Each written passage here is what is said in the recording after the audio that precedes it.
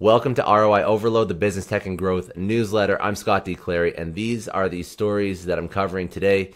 Three more tech firms in China come under the scrutiny of China's cybersecurity authority. Bugatti has a new majority shareholder and owner. Today is Jeff Bezos' last day as Amazon CEO. There is a new law in Norway forcing influencers to disclose whether or not they retouch their photos online. And lastly, Wyoming has become the first state to legally recognize a decentralized autonomous organization, consistently being one of the leading states in terms of blockchain and cryptocurrency. So first story. So yesterday I was speaking about Didi. So three more tech firms have come under the scrutiny of the CAC. So it's no surprise. Big shot tech companies have been having a tough time in China for the last couple of months. It began with Alibaba. They had to shell out $2.8 billion in antitrust fines. Recently, Didi Chuxing, this is the largest ride-hailing company in China, obviously a competitor with Uber, faced the wrath of the Cyberspace Administration of China. The Chinese Cyberspace Authority asked app stores in China to remove Didi's app as the CAC believed that Didi collected personal information from its users illegally. This action by the Cyberspace Administration of China led to a 30% fall in the share prices of Didi Chuxing. Now, three more Chinese tech companies are under the cybersecurity review radar. These companies include Yunmanman, Huoch Bang, and Boss Zipin. The CAC has said that they are probing these companies to prevent any adverse impacts on the country's data security. Similar to how Didi Chuxing had to stop onboarding new users, these three companies also have been forced to stop onboarding new users effective immediately. After so many tech companies are facing the wrath of governmental organizations, I am very curious to see who is going to be up next on their hit list. In auto news, there is a new majority owner of the supercar brand Bugatti. So the owner is Rimac. Maybe you haven't heard of them, but have you heard of Bugatti? Well, most people have. It's one of the most prolific, popular supercar brands.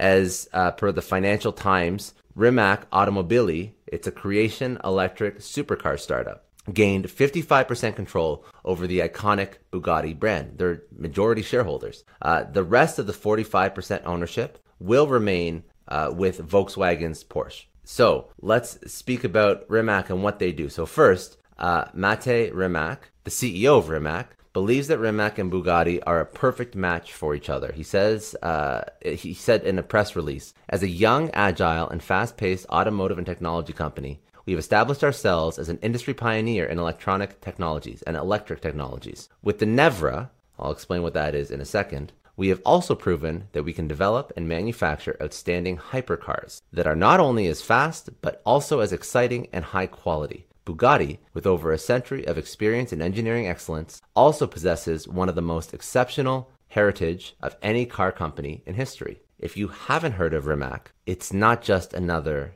EV, electrical vehicle company. The Croatia-based Rimac has made quite a name for themselves in the EV space. Recently, Rimac introduced a hypercar known as Nevera, which can achieve an astonishing 1.4 megawatts of power, equal to 1,914 horsepower, courtesy of its four motors. What's even more interesting is that Rimac's Nevera will dethrone Bugatti Chiron for the coveted title of the fastest sports car in the world. After all, the Nevera has a top speed of 258 miles per hour and can reach the speed of 60 miles per hour in 1.85 seconds. Yup, that's fast. All right, on to Amazon. You've heard this probably in the news for a while now. Jeff Bezos has been planning to step down as CEO of Amazon. Today, July 6th, is his official last day. So Jeff Bezos, one of the world's richest men, has stepped down from his role as the CEO of Amazon after 27 years. Who's taking his spot? Gentleman's name is Andy Jassy. He is now Amazon's new CEO. And if you go on Amazon's investor relations website, the change is done. Andy's face is up there. So Andy Jassy, what does he do? So he's not new to high-profile positions. He's been heading Amazon's web services since 2003. Though Bezos is no longer the CEO, he will still play a crucial role in the e-commerce giant as the executive chair. Under the leadership of Jeff Bezos, Amazon, of course, it became the e-commerce behemoth that we know today. His efforts made sure that Amazon was successful. It started off at the end of the dot-com bubble in the late 90s, that really just decimated many popular internet companies, and Amazon was one of the ones that obviously stuck around. So we have to give credit where credit's due for Jeff's incredible work. But my God, Andy, those are some big shoes to fill. Okay, new law in Norway. You must disclose if you retouch your photos. So influencers are posting selfies, it's a thing. Everybody's posting selfies, shots, whatever. And there's a lot of software that you can use to digitally enhance photos of individuals, products, everything. What these softwares and tools can do is impressive, but it's scary how much it can manipulate what a image looks like, right? It looks like a real image, but it can be manipulated to a significant extent. Anybody can use them to alter images. They're very user-friendly. And they can be altered so much so that the person or the product or the thing that's being altered doesn't even look like the thing like the original picture that you took. So this has a variety of, implications, but one of the main issues is that it creates unrealistic expectations for people. So digitally retouched images can make people real people hate the way they look, the features, their body, their skin, whatever.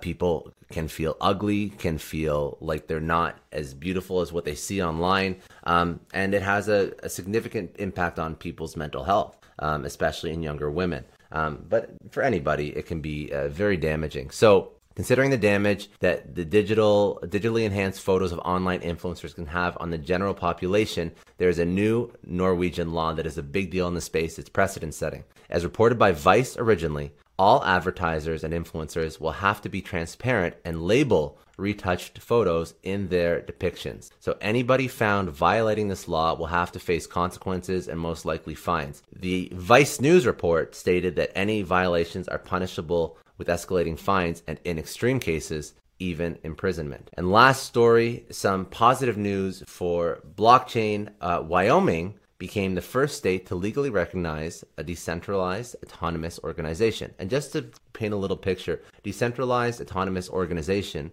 is an organization that votes through governance. So voting on decisions, but it's not controlled by a central body. So what blockchain allows you to do is it allows you to submit votes on initiatives, on a different thing that the company is going to take on. And because your vote is recorded and can't be manipulated in any way, you can trust that the masses or the people that have the ability to vote can vote, and that's how you can move the decisions of the organization forward. And it's decentralized, meaning that they leverage blockchain to record and track and verify those votes versus a central body, somebody sitting in a desk tallying and whatnot. Okay, so Wyoming continues to prove that it is one of the most crypto-friendly states in the United States. It has officially become the first state in the United States and the U.S. to recognize a decentralized autonomous organization. It's also known in crypto world or blockchain world as a DAO. The DAO, the DAO, that's the acronym,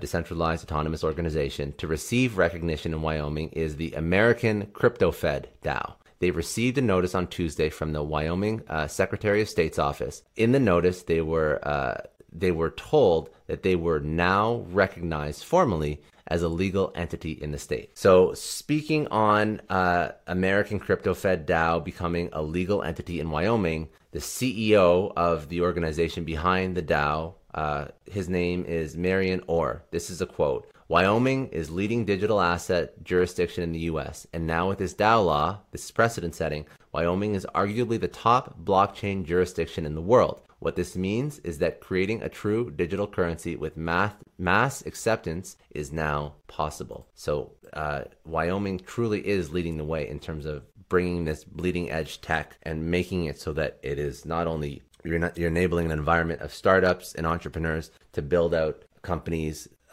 in this ecosystem, but you're making sure that they're doing it in a safe and legal way so that they can continue to push the boundaries of what this tech can do, but they're doing it and they're doing it properly, and they're doing it so that no one is going to suffer or get hurt or get ripped off or get scammed.